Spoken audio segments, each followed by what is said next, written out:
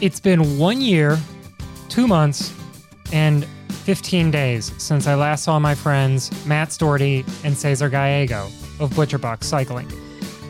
It's been a little bit longer since I've seen my friends Emma Bast of Levine Law Group and Davey Dawson, now of Automatic Racing.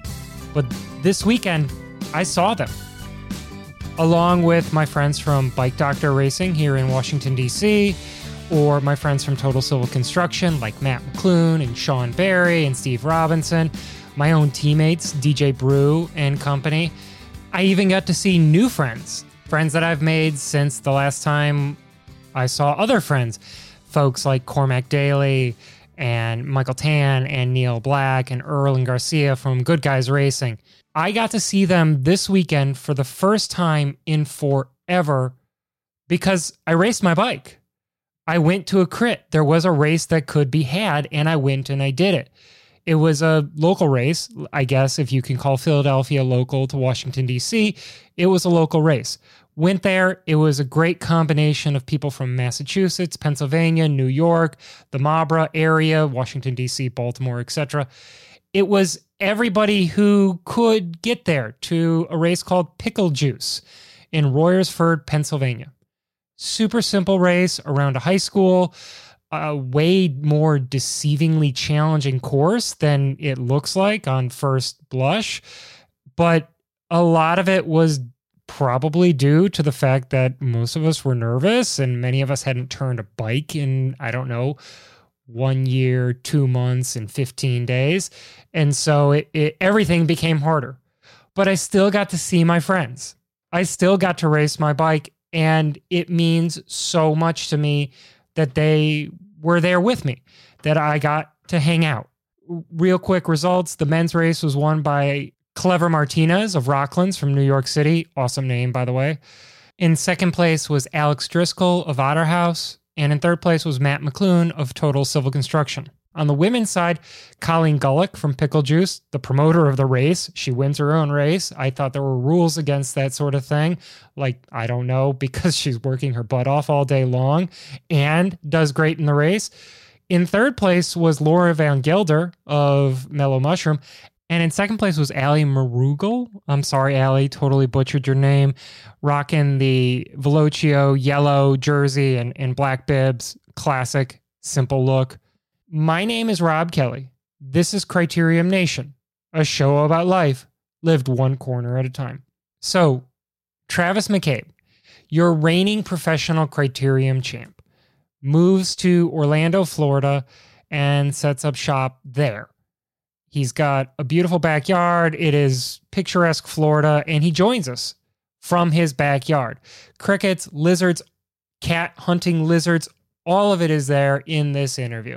There is so much great jam-packed stuff that I don't want to belabor any points other than to say, you got to listen to the whole thing. It gets better and better and better as you go through. If you want crit beef, it's in there. If you want insight into the mind of one of the best athletes in the United States, it's in there. If you want to make sure you understand what's about to happen at Tulsa, Pro Crit Champs, the value of Danny Estevez, all of the names of the guys who are on the Best Buddies team and why the team represents the people who run Best Buddies, the organization, and it represents the excellence that everybody's striving for, it's in there too. Excellence, speaking of it, the Wide Angle Podium network of shows, wideanglepodium.com is your source for all the shows on the network. We've got the Grodio, Nowhere Fast, Slow Ride Podcast, and we've got this little show called Cyclocross Radio, which is not just about cyclocross anymore. It also happens to be about mountain bike racing and occasionally classics riding, and then coming up with really neat nicknames for riders like Tom Picante Pitters Pitcock. Love it. Don't try to say that one fast unless you're Michael Bodeheimer and you've got that level of talent.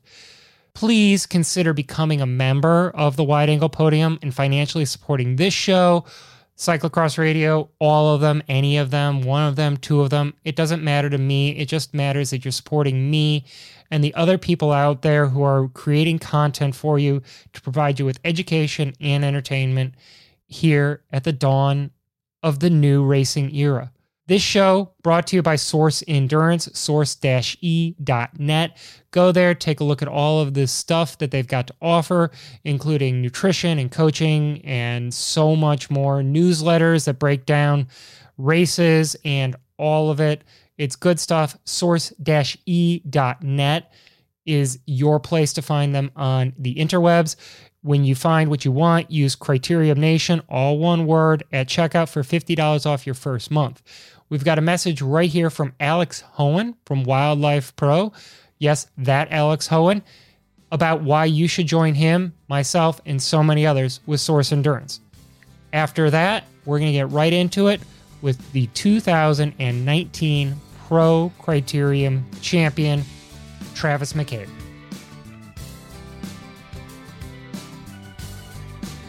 Hi, this is Alex Hohen.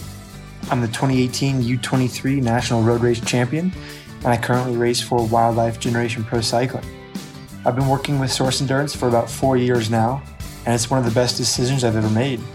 Adam Mills came up to me about 4 years ago or so and saw my numbers and wanted to start working with me, and I moved to Elevate KHS for my first year as a pro, and Adam and I have been doing good things ever since, and there's more to come.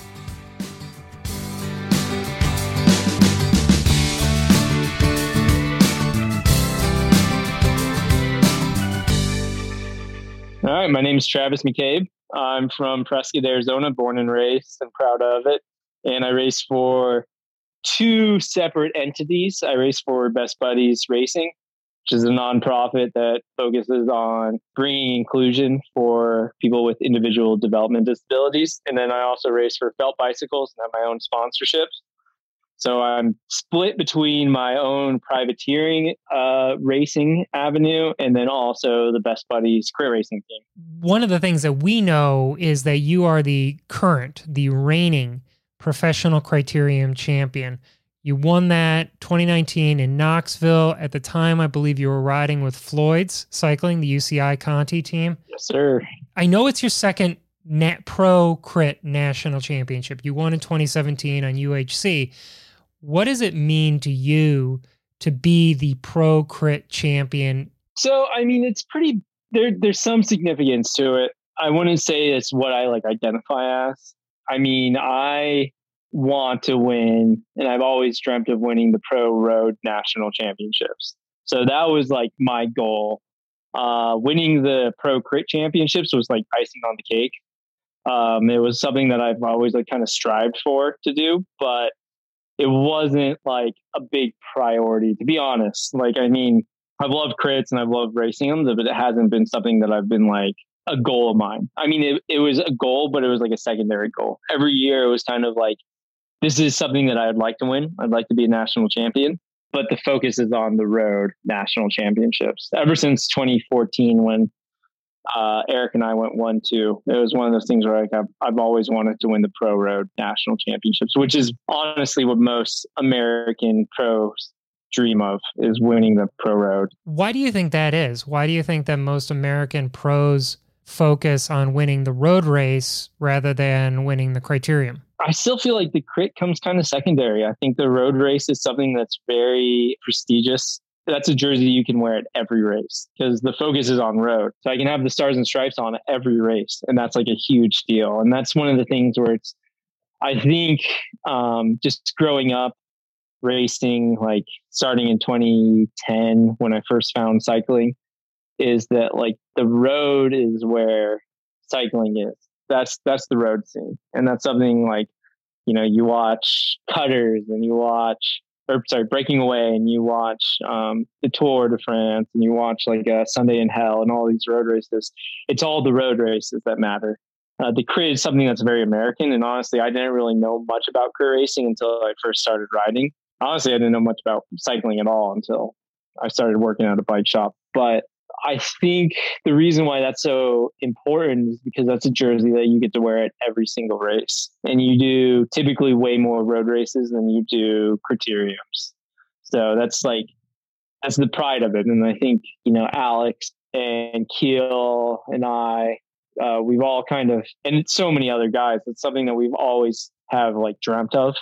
we spend so much time just riding on the road by ourselves, and we end up daydreaming, and we imagine every single like scenario and how we can win it and what we could do or what we did wrong the previous year to win it or lose it. It's just, there's a prestige to it that doesn't match any of the other titles, to be honest. And I think you see that with a lot of it. I mean, a lot of guys, even the time trial national championships don't have the same prestige as the road. The road is something that's very top of the pedestal. What do you think we can do to make it so that your crit Stars and Stripes is equal to the road Stars and Stripes of Alex Howes and company? Is there a way that we can elevate our game in criterium racing so that Friday night criterium for national championships is not sufficient? It needs to be billed on Saturday night, sort of thing. Yeah, honestly, I don't know. I don't know if you really can beat that. I mean, I think cycling is predominantly a road sport. It's something that's, Meyerson talked about it, and he's a big crit racer and wanted to really like push the crit scene. And I think you can make it bigger for sure, but I think the road is still the penultimate level of the sport, to be honest. I think some ways that you can make it bigger is by like showcasing the talent. A lot of road racers don't want to do the crit because they're not sprinters. And so they, it's this mix between a sprinter who can win it, like especially a road sprinter, and like a crit sprinter going against everyone else. Whereas the road, there's so many different variables. It's so long that anyone can win it. And we've seen that so many times. Like, Eric Marcotte, one of my like best friends and a big brother, he's won pro road national championships. And then the next year went back and won pro crit national championships. And I don't think that's ever really been done before. So I think the only way that they can really like make the criterium as big, I think in the US, is by boosting up criterium racing. And I think that's happening now because there aren't a lot of road races. I think we found that with road racing, it's very difficult to put on the events. It costs more money, more insurance. It's harder to get permits every year. So I think really the only thing you could do is maybe have more like televised races, kind of do what like Red Hook did.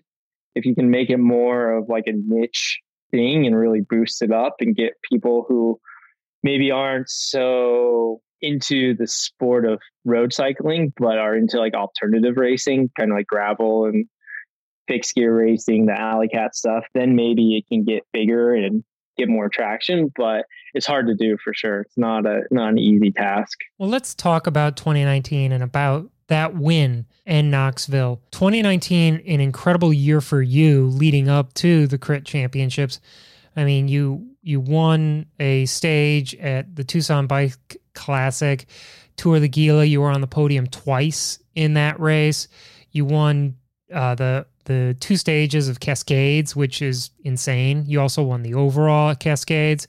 These are just the American races that you were doing that year. You also had Sprint Jersey in Malaysia. Won the points jersey for Tour of Langkawi. I can never pronounce that one correctly. Tour of Langkawi. Langkawi, thank you. And then you win nationals. Can you walk us through kind of like the last, 5 minutes or so of that crit, of how you ended up getting there to the finishing line first against what is a stacked field? I mean, the whole race, like, again, the priority was pro road national championship. So we just came back from racing up in Canada. We did Tour Saguenay, and then I was supposed to do Tour Beauce, but I had gotten sick. I told the team just to fly me straight to Knoxville so I could start to get used to the humidity, because honestly, dude, the humidity is brutal, and it's pretty hard to adapt to that. So I went to Knoxville, was staying at a friend's house and was training there. Got healthy, felt pretty confident about the racing. I felt good. Legs were great. The whole race was, Rally had, 1,000 riders on the team. They had their full squad there. They wanted to win for Colin Joyce or Ty Magner. And we only had 2 riders. There was me and Noah Granigan. It's not the most technical course or the most like physically demanding course, which for me does better. The more people are tired, the better I usually am in the sprint. But we raced really aggressively. We were kind of on the forefront the whole time. And the previous year, I think I was fourth. I ended up getting put into the barriers with like 150 meters to go by John Murphy and couldn't contest the sprint. So I knew that the sprint really started before the like last 1, 2, 3 corners. So, I told Noah on the last lap and before I was like, I need you to sprint on the false flat coming into the right-hand curve before we get into the buildings and then sprint downtown. I was just waiting on him. We were right behind Rally's train. They had like 10 guys left. They didn't really have the speed fast enough to where we couldn't come around. And I think they just had too many riders and were going too slow, to be honest. One of those tricks is being able to go fast and not having someone pass you. We're coming into the false flat and I just yell at Noah. I'm like, go. We make it over the bridge and I'm just like, go, go, go, go, go. And so he sprints on the far left side and just goes as hard as he can to that right-hand corner. And he maybe made it about 50 meters before I needed to open up. We made it all the way past the rally train. And then I just sprinted into that corner. Because once you go into those corners, you can have a little bit of recovery by coasting. Just, it's a split second, but that's also a breath. So I sprint into that right-hand corner. Ty Magner follows me. Miguel follows me as well. Miguel Bryan. And same with Eric Young. Is like the four of us are all kind of right there. And I feel like we kind of caught everyone a little bit off guard. We knew where to go and we went. And we were able to sprint before Rally was able to go. So Ty had to slot in behind me. So I had the pole position coming into those 3 corners. Took the first corner hard. Ty was, if you watch the video, Ty is actually on my inside. Typically the inside line is usually the best line.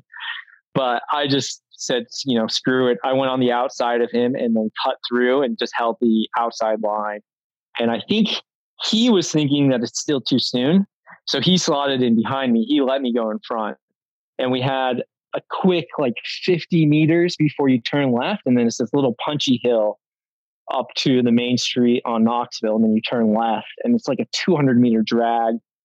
It may be 50 meters flat and then 150 meters downhill. My forte is false flats, hard races where people are a little tired. I don't have the highest power kick. But I just kicked as hard as I could up that hill. And I got a little bit of a gap because I took the corner so hard. And I opened up a little gap, kicked it as hard as I could, turned left. And I looked back and I saw I had maybe 5 meters, 10 meters on Ty and Eric and Miguel. And then from there on, it was just kind of head down and hold the sprint as long as you can. Because I knew they were sprinting just as much as me, trying to stay on top of me. And I was able to kind of hold it all the way to the line. So it's interesting because it wasn't really your typical out of the corner 150 meter sprint. It was a 300 meter sprint, which was more of a drag, but you had those few little times to recover in the corners. And then it was full gas to the line. So honestly, it was a lot of Noah Granigan just listening and timing the lead out perfectly and me just committing to a bit of a kamikaze attack and hoping that it would stick. 2 follow-ups there. When do we start feeling bad for poor Eric Young? I don't feel bad for Eric at all. 3 years in a row, finishing second. Dude, he's won it twice though. Eric is the best crit racer in the US by far. I think he's the smartest racer. He's the strongest. I love him. He's a great friend. I don't feel bad for him at all. And I don't think he would feel bad for losing or winning, beating me at all either. It's one of those things where we're both competitors. The second follow-up to that is Noah Granigan somebody that is not even a dark horse, but is a legit candidate for winning nationals this year? I think he can, yeah. He just won a race out in somewhere in Colorado. He's strong. He's lean. He's very determined. He's extremely smart. And he has the potential. His grandfather was badass bike racer and pretty famous. I think Noah has a really good chance of actually being a contender in that race for sure. Let's talk about you now here in 2021. Pro Cycling Stats lists you as retired as of December 31st. I don't. If I'm to believe your results here on road results, you're definitely not retired. I mean, you are no longer racing for Israel Startup Nation, and I've got like 1,000 questions that I'd love to ask you about Israel Startup Nation, but we just don't have time for that because there's so many other things to talk about. Did that experience of going to the world tour, doing even in the, I don't know, weird way that it was run in 2020 with the contract with Israel Startup Nation, was that what you had hoped it would be? Or did you hope that something else would have happened for your career? No, it definitely wasn't what I hoped it would be. I don't think it was at all what I was hoping for. I mean, it's been a dream of mine to race to the World Tour ever since I started racing. You know, racing Roubaix, the classics, that was always a big thing. Doing a Grand Tour was something that I spent so much time thinking about and daydreaming when I first started the sport. Yeah, it was definitely disappointment, and I felt like a bit of a failure. It wasn't how I wanted it to go at all, and it's not really anyone's fault. It's just the way the cookie crumbles sometimes. I think I had the potential, but the thing with racing in the World Tour is like every single one of those guys is so good. Like all the American racers that we have over there are the best American racers that we have in the sport. And very rarely do we even see them getting results. You know, I think Nielsen's third at the Tour last year was huge. Alex is like such a talented athlete, and yet, you know, he struggles. Same with Keel. Keel's like phenomenal. You know, there's so many guys that you don't even hear about anymore that you think maybe are gone. Joe just won a stage at the Giro.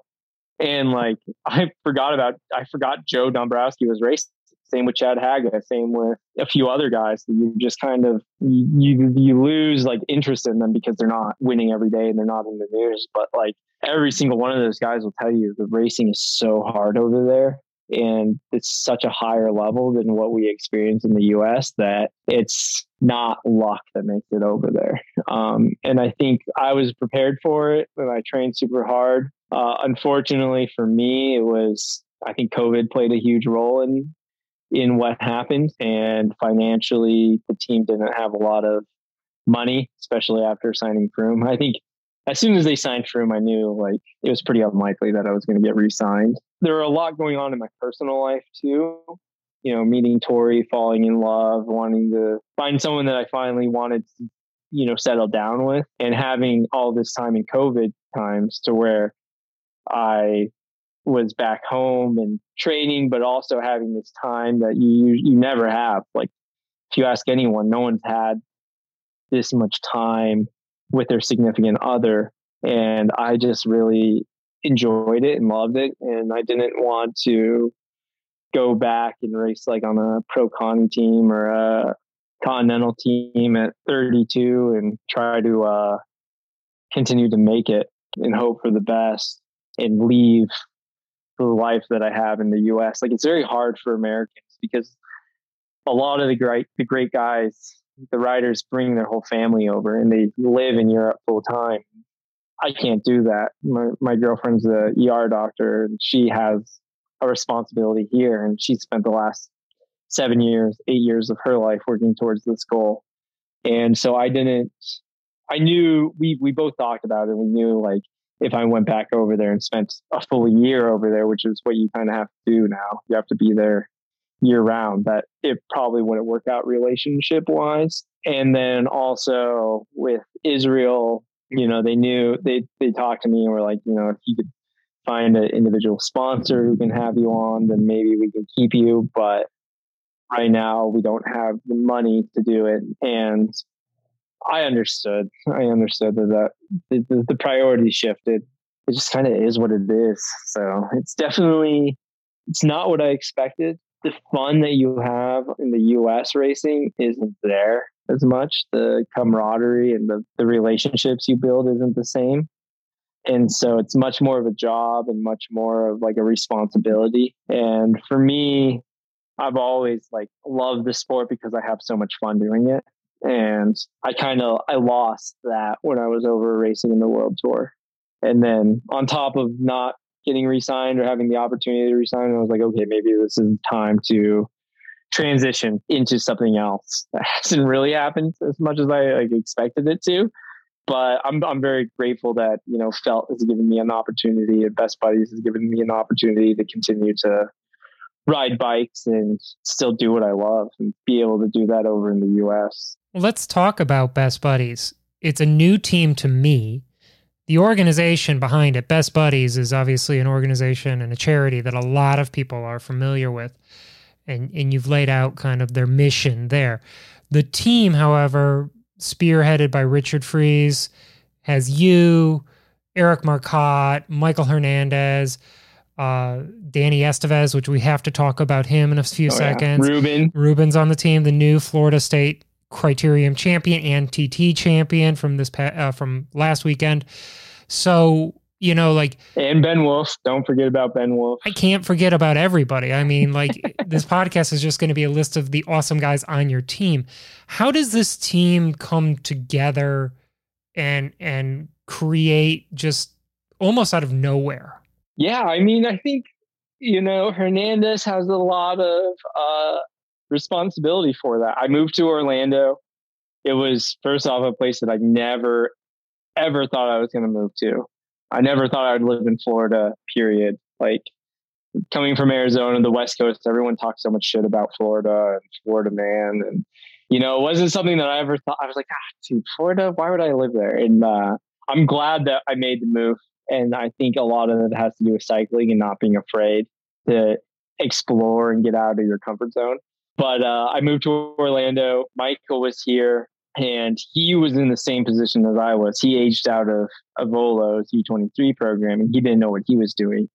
And he started doing some Best Buddy rides down in Miami. Met Anthony Shriver, who's the CEO of the Best Buddies organization. Anthony's an awesome guy and a very driven individual who's he's a cycling advocate. He's a health advocate. And so he met Anthony. They talked about, how they can grow the Best Buddies organization and spread the mission statement. And one idea that came up was creating a race team. I think most nonprofits, everything has changed. The marketing has changed in the past 5 years, and it's evolved into this new realm that no one really knows where to go. And you can essentially go anywhere from it. So Anthony and Michael decided, let's create this crit team. Let's create a road team to spread the awareness and bring inclusivity to the public and have them involved with Best Buddies and get to understand what it is and what their mission statement is. And so Michael came to me, I was like, dude, where the hell do I ride out in Orlando? This place is flat. I don't want to go through Disney World or downtown.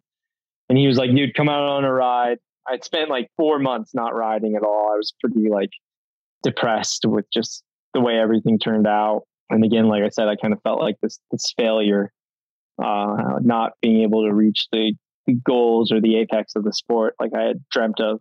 And Michael brought me out on a ride and he was like, dude, we're starting a crit team.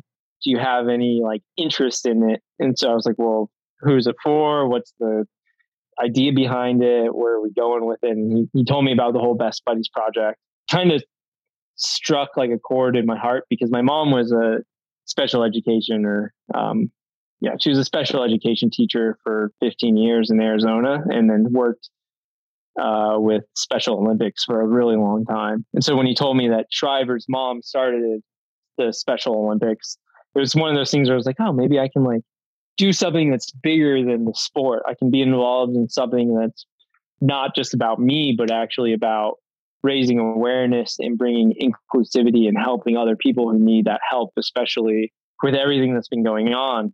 And so I was like, yeah, dude, let's do it. I'll join on. And this was maybe in November, December.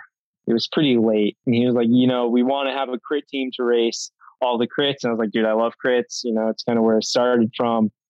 And so I was in, and he was like, well, do you know anyone else? I was like, oh yeah, I might know a few people. So I texted Eric Marcotte right away. I was like, dude, what are you doing? Let's do this. And he was like, hell yeah, man, this is a great cause. Let's get involved. Cause he's the same way. He wants to promote health and awareness and be bigger than what it was. And Michael mentioned Ben. I'd never raced with Ben, but I love him. I knew he was a great guy. And so we kind of just like started texting all of our friends. I was like, hey, dude, what are you doing? Like, you racing next year? Do you want to stay involved? Do you want to do something that's bigger than a race for someone that's bigger than you? Ben said yes. He was on board. You'll see the list, and it's funny that Justin mentioned how we're all kind of like has been, but we've all been pro racers and we all love cycling and we all want to keep racing, but we didn't want to just race for a Jelly Belly or a Smart Stop or Hincapie or a team that's just doesn't really have like a purpose behind it or a mission. And so when Best Buddies came on board, it was like, this is actually bigger than what we are. It clicked. I got Eric on board. Michael got Ben on board, and then Ruben's in Miami. So we were like hassling Ruben. We're like, come on, dude, come on, do this. Like, you can get back into it, but you don't have to race as much or train as hard as we have to do with the road scene. He got on board as well. So just kind of like it grew into this like hit squad that we didn't really expect, but it happened like quickly. It happened within a few months, and we had a team camp and everyone was super excited and got along, and we're just pumped to like still race, but not be as involved as we were when we were full on road bike racers, because we all have, other things going on in our lives now. I'm going to drop a little local geography. Prescott, Arizona, central Arizona, just south of Sedona. You've got Mount Mingus there in Prescott. I've ridden it. It's awesome. Had a lot of fun. One of my favorite rides. I mean, Mingus is a little bit more daunting than Orlando's very own Sugarloaf. Yeah. But, Orlando has a lot to offer for a bike racer. That's why there's a lot of people who go down to Claremont or Kissimmee and do their riding camps down there. Gutenplan's not that far away in Tampa. I'm sure he'll come over and visit you every once in a while. But I wanted to go back to this thing that you've said the word failure twice. And I want to know if you really think that your time at Israel Startup Nation or your time in the UCI, contract world, did that qualify as a failure, or did it just qualify as you got screwed by circumstances? COVID cuts a lot of people's budgets and not a lot of opportunity for you to present yourself. I mean, you went toe-to-toe with Peter Sagan. You went toe-to-toe with one of the best sprinters in the world and came up just a wee bit short. Is that a failure? Yeah, I mean, it's taken me a lot of time to get over it and look at it as a different perspective. Now probably wouldn't say it's much of a failure. I still, a little bit it is. A little bit I do feel like I didn't achieve everything that I wanted to. A lot of guys, I can't speak for Phil Guyman or anyone else, but a lot of the guys who make it and only last a year, it's pretty hard mentally to keep racing. And I've come to terms with everything, and I wouldn't say that I'm personally a failure. I'm very happy with everything I've done, and I'm proud of the achievements that I've had. But when you like dream of, like with you in law school, if you didn't pass the boards the first time, you kind of feel like a failure. You feel like you maybe didn't make it to where you actually wanted to be. I think when I say failure, it's not something that I look at. It's like a loss. You can't win everything. I know I can't win everything in life, and I'm very happy with what I have, and you have to get over it. Like I dwelled on it for a little bit, but I got over it, and I realized I'm not a failure completely. I love the sport of cycling. I love racing my bike. I'm very grateful to have the opportunity that I've had. Like, I'm going to always make the most of it. But a part of me is also still like, when you like can touch your dreams and it's right there and it's everything that you've wanted, and then it gets pulled, like the rug gets pulled underneath your feet, like you end up blaming yourself for those happenstances, even if it might not be your fault, which a lot of the times it's not. And I think, especially like our generation, we struggle with that. Millennials have been told that we can do anything we want to be. We can fly if we want. And so when things don't go the way you want, you end up blaming yourself for it. And I've learned, one of the great life lessons through all this is I've learned, like, you just kind of have to dust yourself off and get back up and just keep pushing forward. And enjoy it. Like I enjoy everything I do. I'm happy with my life. I'm not, disappointed with anything, but yeah, I would still say a little bit that it was a failure. It was a failure on my end. Remember, I was born in 78, so I'm not even a millennial. I'm Gen X. I'm here just to watch the whole thing burn. That's my entire goal. You guys are doing a pretty good job. We're doing exceptional. You jumped on something about you can't win all the time, which I think is hilarious because it's a segue for the next topic, which is Danny Estevez. And you go down to Panama to do a race in Panama. You win the first night. Somebody else wins the next two nights, and then you win the fourth night, win the overall. You couldn't win them all because Danny Estevez, who was at that point in time racing for ButcherBox, beat you. Mm-hmm.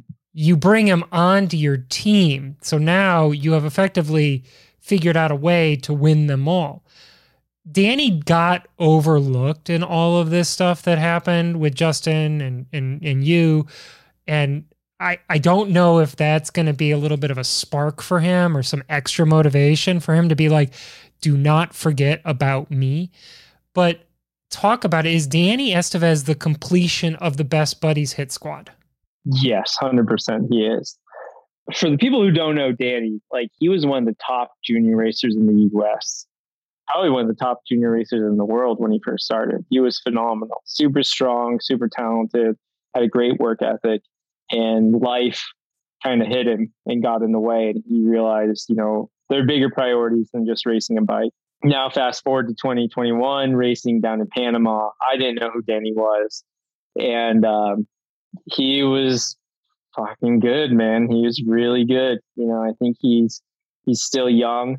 The only reason I won the last day was because he had a little bit of an experience on his end, and he just didn't have like not that I wouldn't say he had the leadership. I think he was relying a little more on the team, and we ended up making the jump again a bit early because Michael's very intelligent bike racer. He knows what to do, when to do it, and he can also win bike races, just like all of us on the team. And I think Danny just was a little late to the game with that and sat on my wheel in a crosswind. He was on the left side of me trying to, hide from the crosswind, and realized the only way he could come around me is slow down and then come to the right. And I had that left side closed completely, which was where the wind was coming from.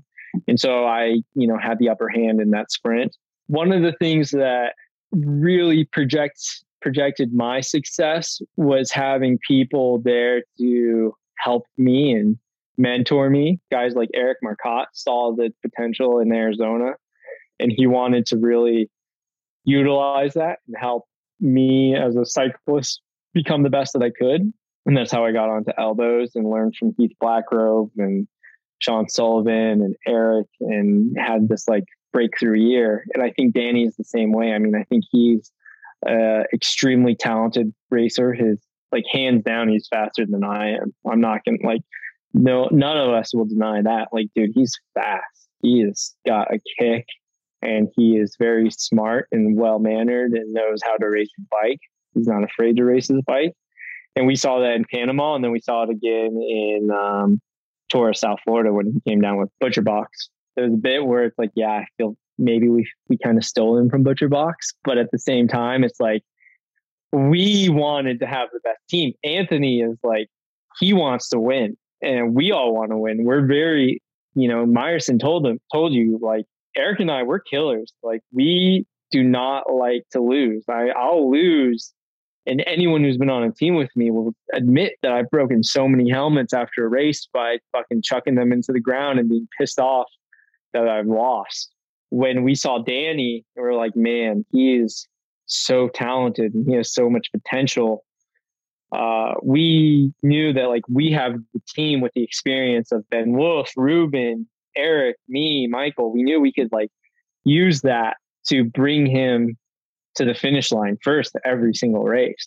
And if not him, then me or Eric or Ben or Ruben or Michael, like any one of us can win. And I think that was what we learned from Mike Creed being on SmartStop and Mike Hernandez being on a Volo, is that it's a numbers game. You want to play your best hand at all times. And so we knew we were missing that extra little flair. We were missing that extra 10%. And, Danny coming on, he brought us 20%. And so I'm like super excited to have Danny on board and kind of teach him everything that I've learned and have him win everything. Like I don't have anything to prove anymore. Eric doesn't have anything to prove anymore. Neither does Ben or Ruben. Mike might, but Danny definitely does. And we want to prove to everyone that he's the best sprinter in the US right now. Is there a limit to Best Buddies' ambition? Or is it only going to be satisfied if you are the individual USA Crits champ, the team USA Crits champ, the pro Criterium champion, winning every single race that you can get your hands on? Yeah, we want to win every single race we can get our hands on, to be honest. I mean, I think at the end of the day, when we come away and we say, hey, we've won X amount of races, we maybe lost more than we won. I think we'll look back and we won't be completely happy with the way things went, but we'll still be satisfied. I think realistically, yeah, we want to succeed. And I think that comes a lot from Anthony. Like, he is very driven to become, I think Best Buddies is one of the largest nonprofits in the world right now. And he wants to be the best. And I think he wants to have the best team. And a lot of us want that too. I mean, it's hard to do like so late in the season. And so you have to learn what you need to do. But yeah, we have pretty ambitious goals, and we want to achieve those goals. And I think all of us have felt like that ever since we've been around. We all want to succeed in everything we do. And I think that's kind of the beauty of the sport, is it's striving for success. And that's the addiction right there. Is like, the success is hard to get, it's very hard to actually win all the time. And so that's something that we definitely strive for sure. Of course, this ambition leads you directly into conflict with the other guys out there.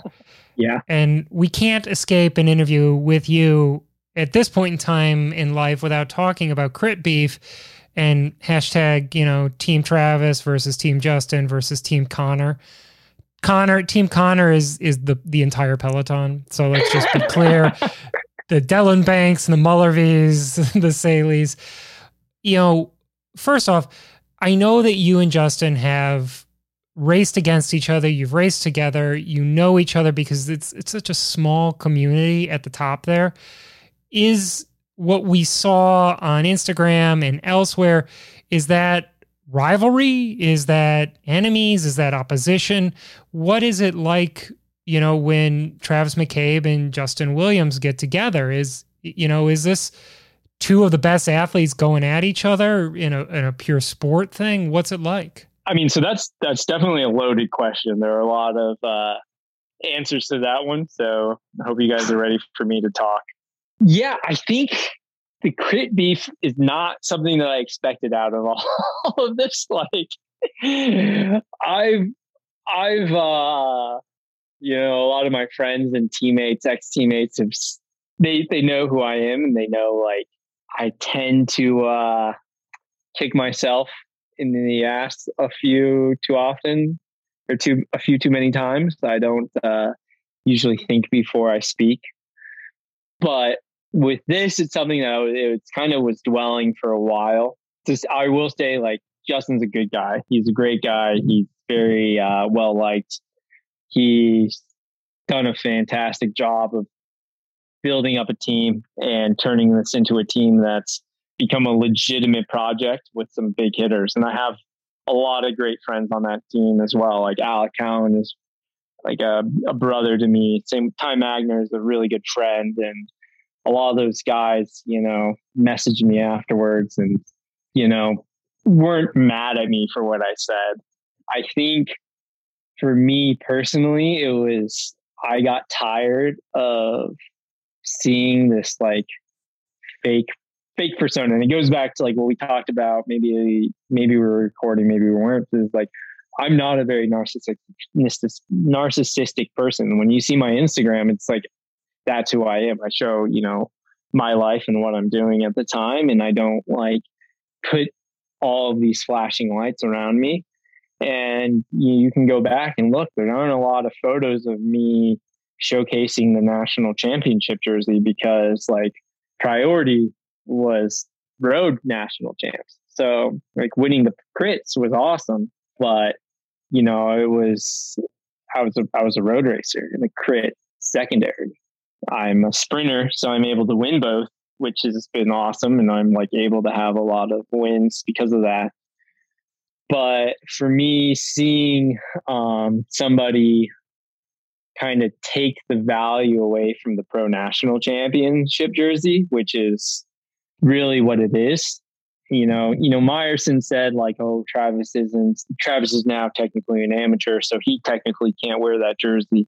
It's not about who can and can't wear the jersey, but it's about who like the best racers are in the US. And I feel like winning that pro crit national championship jersey solidified me as the best racer in the US, especially for the sprints, winning it in 2017 and winning it again in 2019. Same with Eric Young when he won it. He was the best sprinter in the US, hands down. Let me ask you this. Do you think that you got overlooked? Justin Williams, cover boy of Bicycling Magazine, all the features, GCN videos calling Legion, the team that's going to make crit racing fun again, USA Cycling, putting him front and center. Do you feel that you, Travis McCabe, two-time pro crit champion, got overlooked in 2020 because of circumstances? No, not really. I don't feel like I was overlooked. It wasn't something that I was like promoting. Like 2020 was, again, I was striving to achieve other goals, being in the world tour. Like I was, finally getting the chance to do what I've always dreamt of doing. So I never felt like I was overlooked at all. And I think Meyerson mentioned that in the last podcast. He's like, Travis was off doing his own thing and didn't really care that much about the crits. And I didn't. Like, when Justin, because, national championships is right around the same time. So when Justin won his national championships, the one thing is interesting is like he won national crit amateur championships and national amateur road championships, but you don't see him saying anything about him being the road national champ. Why is that? Because we all know Alex Howes is the road national champ because Alex has the audience and the platform to show that. Whereas with me, I didn't have the audience, I didn't have the platform, and I didn't really care to have that platform. It's like, I'm not someone that's like, oh, look at me. This is what I have. This is what I am. That's not my identity as being the pro crit national champion. So I never really felt like I was overlooked. I think what bothered me and when a lot of people have come to me and said is like I called a spade a spade. Like I said what it was. I called Justin out and, I don't think he liked being called out, but that's kind of what happens when you portray yourself as somebody else, as like this national champion, when, you might not quite be the national champion. There's other races and, he had every opportunity to race pro nats and he decided not to do it. For me, I was just kind of at that point where I was like, dude, I would have completely let it go. I was totally fine with it. I didn't care. But when you posted that video or that picture of Estevez coming on, like I am someone who will fucking kill myself for another teammate. Sorry, that's probably a bit too literal, but I'm like, people know me. Like I don't care. Like I will come out there and I will fight for my friends and my family, and I will do what it takes to protect them. And so when I see Estevez, you posted that thing, said this changes everything, and then Justin decides to say this changes nothing. I'm like, dude, there's a difference between being confident and cocky. And right now you're being cocky. And so I'm going to take you down a notch. Like if you're going to bring this up and mention this stuff, then it's fair game. Like Danny is a phenomenal rider. And what you said was true. It does change everything. Having Danny was a big part of our team, and it kind of like sparked something underneath me. And I was just like, you know what? All right, enough's enough. I'm going to step up and say what I've been thinking about for a while. Not that I've felt I felt overlooked because like, honestly, again, I didn't really care. But it's like, yeah, now I'm back. At Meyerson said it. I'm back racing the crits. I'm going to be here. I'm going to be wearing this national champ jersey. And dude, you're not going to be allowed to wear it because the UCI rules say that only one person can wear that jersey. You don't see U23 racers in a pro race wearing their U23 national crit jersey. You don't see a U23 racer wearing his national road jersey when the pro national champ jersey is there or in a pro race. And these are, pro 1-2 races. So it is what it is. If you're willing to talk, like, you better get ready. When you mess with the bull, you're going to get the horns, man. Like, I'm not really afraid. I remember it was 3 years ago at Armed Forces, there was a woman who showed up wearing her Masters national champion jersey in the crit. Regrettably, her name was not Corinne Rivera, and Corinne was there. So they made her change her jersey on the start line because it was just like, we're very proud of you for winning Masters Nationals, but the Pro Crit Champ is here. Dude, I was going, like, it sounds bad, but Justin should be grateful that I mentioned this because that was my goal, was to show up at Tulsa, first race, wearing the national champ jersey, him with the champ jersey on, and being like, dude, you got to take that off, and make him take it off at the line. Like, that right there is like very jaded. That's kind of like pretty mean in my opinion. But like, I wanted that. I wanted to be like, no, dude, you're not wearing that jersey. There's one person wearing it. So like, in my opinion, me speaking about this now, one, it's brought a lot more attention to the crit races, but also it's like, dude, don't wear that jersey because you can't. We are so excited about what is happening because it's like, there's excitement. People's hearts are racing. And when we get to Tulsa, what's that going to be like? First, you're not coming to Armed Forces because you're going to be doing Unbound Gravel. So you're going to be going to Tulsa a week after finishing a 200 plus mile race in Kansas. Your commute will be a lot shorter than Justin's commute will be, but like, are you concerned that 200 miles of gravel is going to weigh you down a little bit when you get to Blue Dome? Yeah, a little bit. I might be total shit. But honestly, like, dude, I don't care. Like, again, I'm here to have fun and to race. And like, last time I was in Tulsa, I finished the race and, oh man, I wish there was a photo. Eric and I threw on Speedos and we went and partied on Crybaby Hill. And then I ended up dancing on the top of the bar after Sound Pony closed and nearly fell off and had a concussion. So like, I'm there for the party. I'm there to have fun and to race. And I think like having that rivalry is great. I think that's something that's definitely brings excitement to it for sure. Am I worried? No. I mean, I'm not worried. I think we have a phenomenal team and we're here to race bikes, and whether I win or Danny wins, Michael, Eric, Ben, or Ruben, or if we get beat, like, we get beat. That's just the sport. And then we learn from it. We got tons of other races ahead. I think we're really excited for the whole USA Crit Series. We're excited to showcase Best Buddies, and people are like, what is Best Buddies, man? You guys are all good friends. Ha, ha, ha, ha. That's what it is. No, like, we actually have a mission behind it.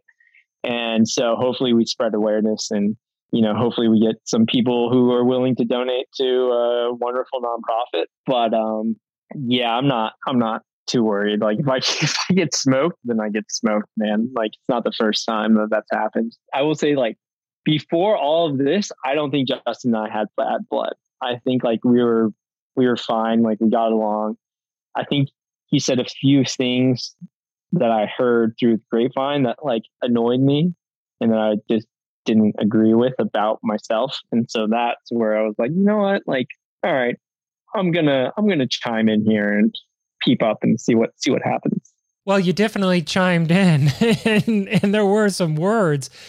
When you get to like crit championships and in races where you're not coming off Kansas gravel, is this going to be the Travis and Justin show this year, or is it going to be the Best Buddies and Legion show? Honestly, I think it'll be the Best Buddies and Legion show. I think this hype right now, I want to win.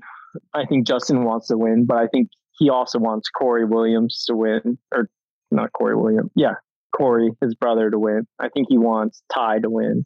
I think Alec Cowan can win.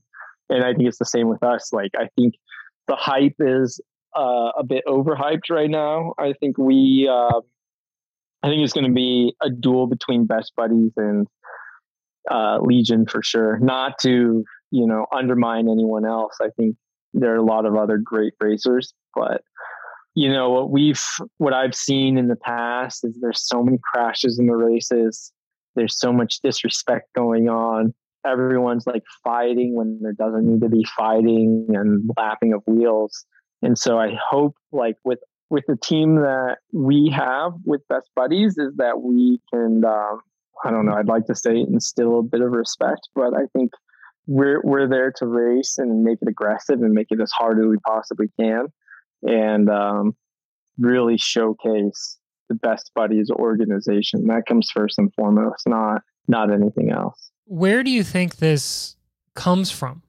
This overlapping wheels and it's like crashiness going on right now. Do you think that comes from you said disrespect. Do you think it comes from a lack of senior leadership, or, UHC is no longer around, or Smart Stop's no longer around? So you've got a lot more parity. So there's not a genuine, like, this is the team in the style of racing that's going to show us the way. Yeah. So I think, and this is like it's going to sound bad. Sorry, guys. But I think in the past few years, after UHC left, Meyerson hit on a good point that the NRC definitely took away from crit racing. I think the one thing he didn't mention was that the level of racing changed. You see a lot more amateur teams racing the crits than you did back in the UHC days. And I think when that happens, there's a bit of inexperience that comes with it. And I personally think that the races were a bit too slow. What happens is it's full gas. People throw down and it's single file, and then everyone lets up. And now you have this bubble and guys are fighting for position, trying to move up.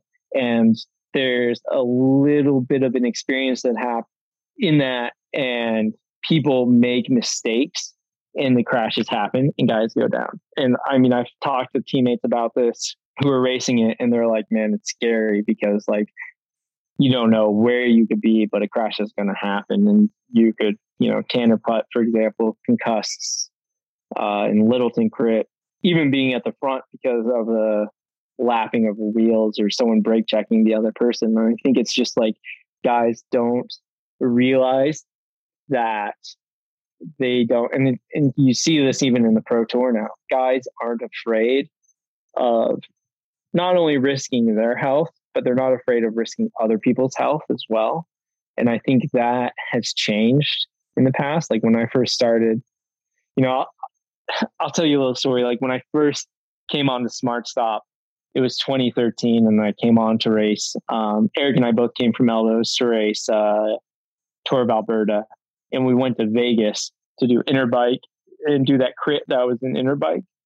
And I remember, like, it was maybe 5 laps to go, and UHC, the blue train, took the front, and I was trying to get in the way of Hilton Clark. It was like nighttime, and I'm like diving the inside of the corner. And like, dude, it's the same like everyone there. We're all just like, you know what? Like, fuck this guy. We're just going to race. Who cares about him? Like, we're just going to race hard, and I want to win. I want to get to the front. And I was like racing a bit irresponsibly. And I remember Hilton Clark coming over to me as I was like lapping his wheel. He swept left and then just came right across me and hit me so hard that my handlebars turned to the right, but my wheel stayed straight. So the last 5 laps of the race, I was racing at like a 45-degree angle with my bike still going straight, because like I just didn't show any respect, or I didn't like realize like, okay, I can't get into this train. Not saying that that's like what Best Buddies is going to do or what we're there to, be the bullies. But like, I think the speeds haven't been high enough. I think there's all of the guys who are really trying to make it are racing on the road. And so they don't do the crits because, one, they're afraid of getting in a crash, and they don't see the risk to reward factor as much as you used to. And so who knows? I mean, it's always been part of crit racing is crashing, but none of us want to crash. We want to like race our bikes and race our bikes hard. So that's kind of like what we want to do. Travis, we're right at the hour mark. So I'm going to wrap it up this way and just say, here's to you establishing that decorum, that leadership during the course of the 2021 season. I'm going to be really excited to get there, to see you guys at Armed Forces, at Tulsa, Pro Crit Champs, at all of it. Thank you so very much for coming on the show. Yeah, of course. Thank you for having me. I'm excited too, man. It's going to be a fun battle throughout the entire year. No matter who anyone roots for, I hope they're watching Criterium Nation and following along and watching the USA crit races. I think crit racing might be back. I think that's what we want.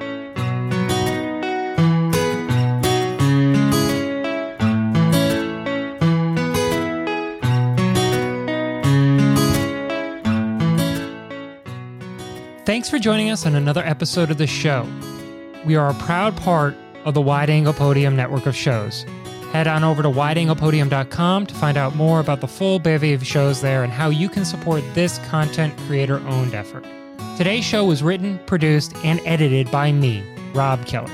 We've got Emma White from Rally coming up next, world champion, national champion, professional criterium champion. It's a great interview. We have a lot of fun talking about a lot of very wide, diverse topics, including Bo Jackson and Deion Sanders. So yeah, that's a tease for why and how you should come back and find out more next week. Then after that, it's race season.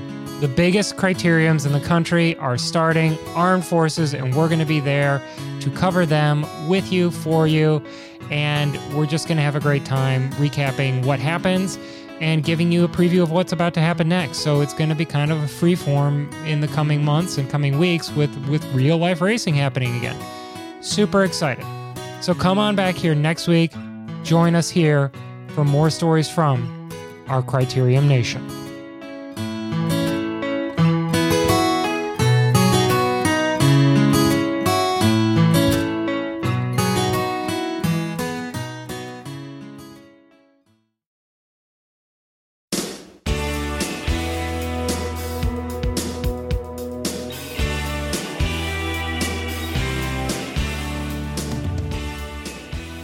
Dear cycling friends, we accept the fact that we have created the premier gravel and road racing podcast, and we don't think you're crazy to ask us who we think we are.